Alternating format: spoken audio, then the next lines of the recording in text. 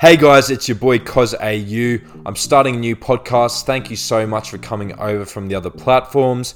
Follow it if you haven't already. Hit that notification bell so you don't miss any future podcasts. I'm doing a few short stories over here, only around 15 minutes, so please do listen to all of it. If you're playing PlayStation or Xbox or studying, just chuck it on in the background and listen to it. This story I really wanted to share with you guys because I lived in the most dangerous city in the UK. It was wild. I'm joined by my good friend Nat Chipper on this podcast. We go through some of the crazy shit that I saw over there. There's prostitutes, drug dealers, junkies, gangsters, serial killers. It's just wild. I think it's really important to hear this story because in Australia there's this real preconception that a lot of influencers have the easiest lives ever. They live in incredible places, but their life's so easy and they earn so much money. So this chucks a different spin on it and shows that not every influencer had an easy journey. Let's get into the podcast. Hope you enjoy. Nat, I've told you about how I lived in the most dangerous city in the UK. I don't think I've actually told you. Wait, which city was this? No, you haven't told me. So basically, for those of you who don't know, there's a city in the UK called Bradford. Now, a little bit about Bradford. It has the most murders, I think, and most crime per people in the UK. A little bit about Bradford. There's about 800,000 people there, I reckon. I was supposed to be moving to Leeds. You'd think, Connor, why would you move to one of these places where it's really dangerous? It was interesting for me, and I'm glad that I moved there because it taught me to work very hard. And then also, this was the first time I was ever the minority. You know what I mean? I'm from Australia. I'm from here. Like, it's a nice place. Was this your first time going there to the UK? This is your first experience in England was Bradford? No. I've been there a bunch of times before. But basically, why would I move there? I've been to Leeds, which is right next to it, a bunch of times. It's an incredible city. Great nightlife. I really enjoyed it. So I tried moving there. I was going to move in with a guy who was like 26. I was 20. It was the perfect match, to be fair. Like, he loved rugby, I loved rugby. I'm like, he could introduce me to some rugby dudes and I could play up here. Start practicing your tackles one-on-one inside, eh? Yeah, literally. Like, just tackle each other, just wallop each other down the hallways at night. It was an ideal setup because, you know, I was mainly going to be at home or out traveling. He ended up screwing me over. He actually the reason why I was going to move in there, he just broke up with his girlfriend like a month before. He seriously brought it up like 8 times during the viewing. He's like, yeah, so like she left me. She took everything. Took our dog. Took my soul. He actually ended up screwing me over. I'd budgeted for a certain amount of, you know, nights in hotels just to, you know, find a place in Leeds. He said like a week before I was supposed to move in, yep, let's do it. You can move in on Monday. It got to like Thursday. We're trying to work out the payment details and that sort of thing. And he just ghosted me. Oh. He literally just like ghosted me. So I kept trying to contact him, mate, like, just, is this still on? He ghosted me. I was supposed to move in Monday morning. He messages me Sunday night at like 11 p.m. Hey, mate, everything's well. I'm like, oh, thank God. Just got to check with the council that it's okay for you to move in. Actually rent the thing if I'm allowed to. Keep in mind, he's been posting on like roommates.com for a month beforehand without check-in. Yeah, it should be all fine, I'd imagine. It might take about 2 weeks to hear back from him. So my final option, I fell through everywhere in Leeds. People just trying to screw me, advertising one price, trying to charge me another. You know what I mean? That's a jewel with some places. Went to Bradford, never been there before. Had a meeting with a real estate agent. I had those beer goggles, you know, at the end of the night in a nightclub when you're like, oh, you'll do. I had desperation goggles. I was losing $200 a day. So I'm like, yeah, this will work. This is fine. It literally, it's a bad sign when you move somewhere and everyone you talk to until you move in there goes, why are you moving here? So I end up taking it. A little bit about where I lived. So there was a crackdown across the street. It was an old office building that had been, you know, just abandoned. And there was every so often junkies would come in and out and like start having drug-induced psychosis, I guess, trying to smash cars, yelling on the street. Hooded guys would come to the windows and start throwing rocks up at the windows, trying to get people's attentions, obviously to get a score. There were prostitutes who used to hang out in the front of my house, just walking up and down. For those of you do you know who the Yorkshire Ripper is? Nah, never heard of it.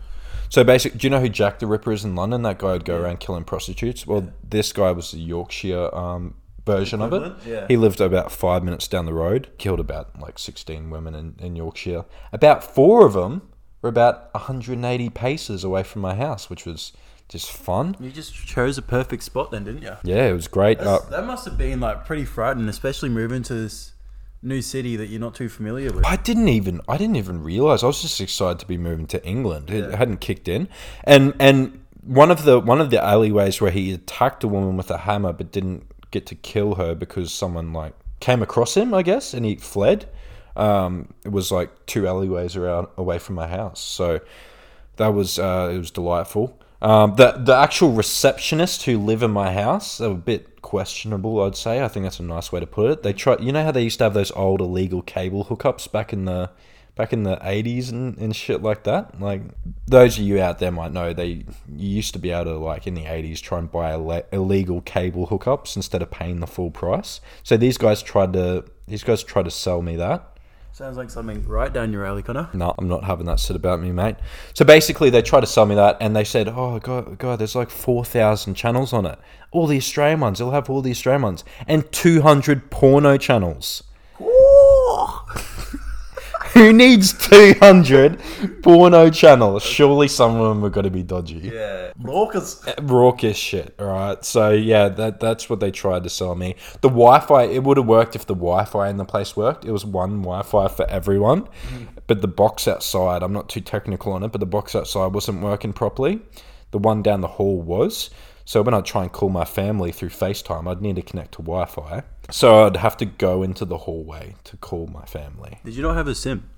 I did have a SIM, but the data was like £20 for like 2 gigabytes. Oh, okay. It's a steal. It's ridiculous. That's in England. criminal. In England, it's bad. So I'd have to connect to Wi-Fi. So I'd have to go in the stairwell to talk to my family. I actually, most of what I'd talk to him about would be my neighbor. I lived next to a dude, clearly on roids. I'd like to say, I'm a bigger dude. I'm 6'6", 100 kgs. This guy was a monster. And he lived with his girlfriend or wife or whatever, and they would go at it every night. Either the most aggressive sex that I've ever heard, the most disgusting things, or like just all-out brawl. Like, this guy would throw her against the wall and almost knock over my TV off the wall. She'd come back at him with a knife. That was psych. I only ever saw her once. I saw him all the time. I'd be like trying to get in my door, and he'd come out of his door like you do with your neighbours in the hall, and he'd be like, "Move," try and barge past me. So he was a great bloke. I only ever saw her once. I heard someone screaming up at someone from the floor down below in the front of the building. Start to go to have a look, and I hear him screaming back out, and I'm like, "Oh God." Look down, see her swearing up at him. She looks across at me, and I've never seen someone look so psychotic in my life. Like out of 101 Dalmatians, or whatever it is, Cruella de Vil, how she has like that old-fashioned wide eyes, psycho smile. Yeah. She literally looked at me like that. So what were the cultures compared to moving overseas? Like, do you reckon the Australian culture was a bit more laid back compared to this, crazy, thrilling English setting that you were living in? That's a really good question. I found there were a lot of hardworking people over there in Bradford, especially, but there were also a lot of people who weren't. It's kind of like why it is the way it is. Things like you go to the main shopping centre, and there'd be a national franchise, like one of the main mobile providers I was with. And it was supposed to be closed at 6. It'd say that online, it'd say that on the store, and then I'd go there at like 4:30, and they'd just closed up the shop for the day and gone home. You know what I mean? Like, it was that sort of that really annoyed me, and that spurred me on to be like, I don't want to be living in a place like this, because I'd moved over with the intention of staying over there and starting a life over there. Did you move there for social media, or was it for work, other working opportunities? Mainly, I wanted to do social media, but I always wanted to move over to England. Yeah. I didn't want to move to London because like everyone moves to London, it's more expensive. I wanted to try something different. Yeah. It was different. It was hard to get work there. It's the most youth unemployment in Britain, which I didn't know beforehand. That would have been handy to know. You found you're talking about nightlife. Is there any interesting stories that you have from that? Going out, being 20, living life, meeting new people out there? Good question.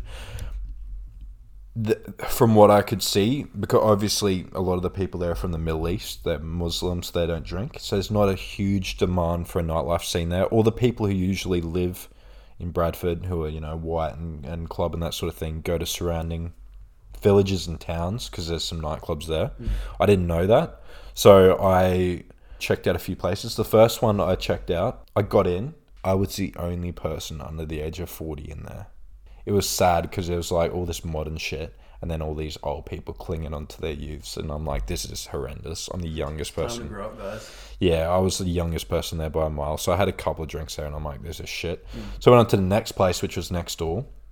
It was a bit more of like a tavern sort of setup. There was a dance floor, so I'm like, yeah, this is alright. Start having a drink, start trying to chat to some random people. They're weirded out because I'm chatting to them. I'm going past the men's toilets to get another beer, and a security guard comes over, and he's like, "Wait, come in here," and points into the men's toilets, away from all the cameras. I was drunk. It was like 11 p.m. at this stage, and I'd been drinking from 6. I was steaming. I was young in a new place, naive. So I go in with him, and Rookie era. Rookie era.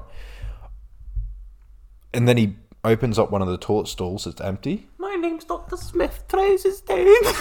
That's what I thought, but it actually wasn't that. It was kind of close. So he points in one of the stalls and goes, "Get in." So I go into one once again, drunk, stupid. Don't do this. I go in the toilets. He stands in the entrance of the toilets, and I'm like, "What's happening here?" Instantly, it clicks in my head, this is not good. It didn't until I was in the situation click that it wasn't a good idea. And he goes, "Do you have any drugs on you?" And I'm like, "Why?" I didn't. And he's like, "I want to know if you have any drugs for me." And I'm like, what the hell? How do I get out of this? I can't remember what I said. I said something like, I don't know if I said this exactly, but it was like, I work in security in Australia or whatever. Why would I have drugs?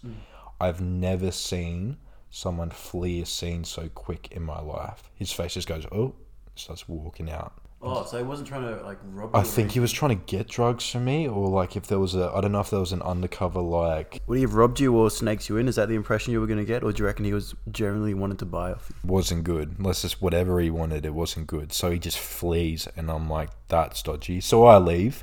The third... That's good though. Like as soon as that happened, I'd be out of there straight away. Naturally. I was like, that was silly of me. I knew straight away that was silly. Third and final nightclub was a gay nightclub. And that was the first time I'd ever been to a gay nightclub. I frequent them every so often now. I recommend this to guys. Do go to gay nightclubs because you haven't got the big tossers walking around trying to bash you because you've chatted to a girl who they've been eyeing up all night but never chatted to themselves. A lot of them do have separate levels and separate bars. So there's a gay section, and then there's a bi section, or there's just a section that everyone goes to. That was actually the case at this one. The reason why I did go there in the first place was there was a downstairs section that opened up. I thought it was at midnight, so I'm like, oh, it's like a 30-minute wait. In reality, it opened at 1. So I was waiting around for that. The DJs were cross-dressing DJs who properly get dressed up in the full equipment. And they were just giving it to me over the microphone. They're over the microphone. I was wearing a stripy shirt, so they kept calling me you in the pajamas. You look like a convict. Basically, they're like, you in the stripy pajamas. I want to raid you. And then I'm like giving them the thumbs up. Thanks, guys. Hey, you pretty looking thing in the stripy pajamas, get in my mouth. So basically, I've been having strips teared off me all night, basically, by these DJs. I end up, and they're just going on the microphone, not even worrying about the music anymore, just basically harassing me. I end up going downstairs, and it's the filthiest place you've ever been. But I'm there at 1 a.m., usually when you come back home. So I'm like, you know what, I'm committing. I'm committing for the night here. Longest I've ever stayed out, I think it was like 6:30 or something. The summer's coming up. Get approached by multiple prostitutes on the way home, and I go to bed. You went over to Bradford to create content. Were you still continuing with your TikTok journey and social media videos? Yeah, and to be fair, Bradford as well, though, that real work and attitude, I started applying that to my social media. Yeah. It's when I first started getting real success. I think I was like on 100k at the time, and then I boosted up to like 300k. That's where I first started doing my first ever pranks, public pranks as well. Yeah. I didn't have anyone to film for me. So I'd just do stuff that I'd film myself. So I'd hold the camera selfie style. I'd go in front of unsuspecting people and just tip a liter of Coke over my head. I had a lot of people in Bradford try and get up and threaten to stab me or whatever because I was filming in public, and they were trying to get me to delete it. Don't do that, guys. Don't do that, because you don't need consent in the UK when filming in public, just like here, just like a lot of places in the world. So I had every right to film them. Yeah. Thank you so much for listening. If you've listened this much so far, you're an absolute legend. Follow the podcast if you haven't already. Thanks for listening. Hope you have a good day. See you next time.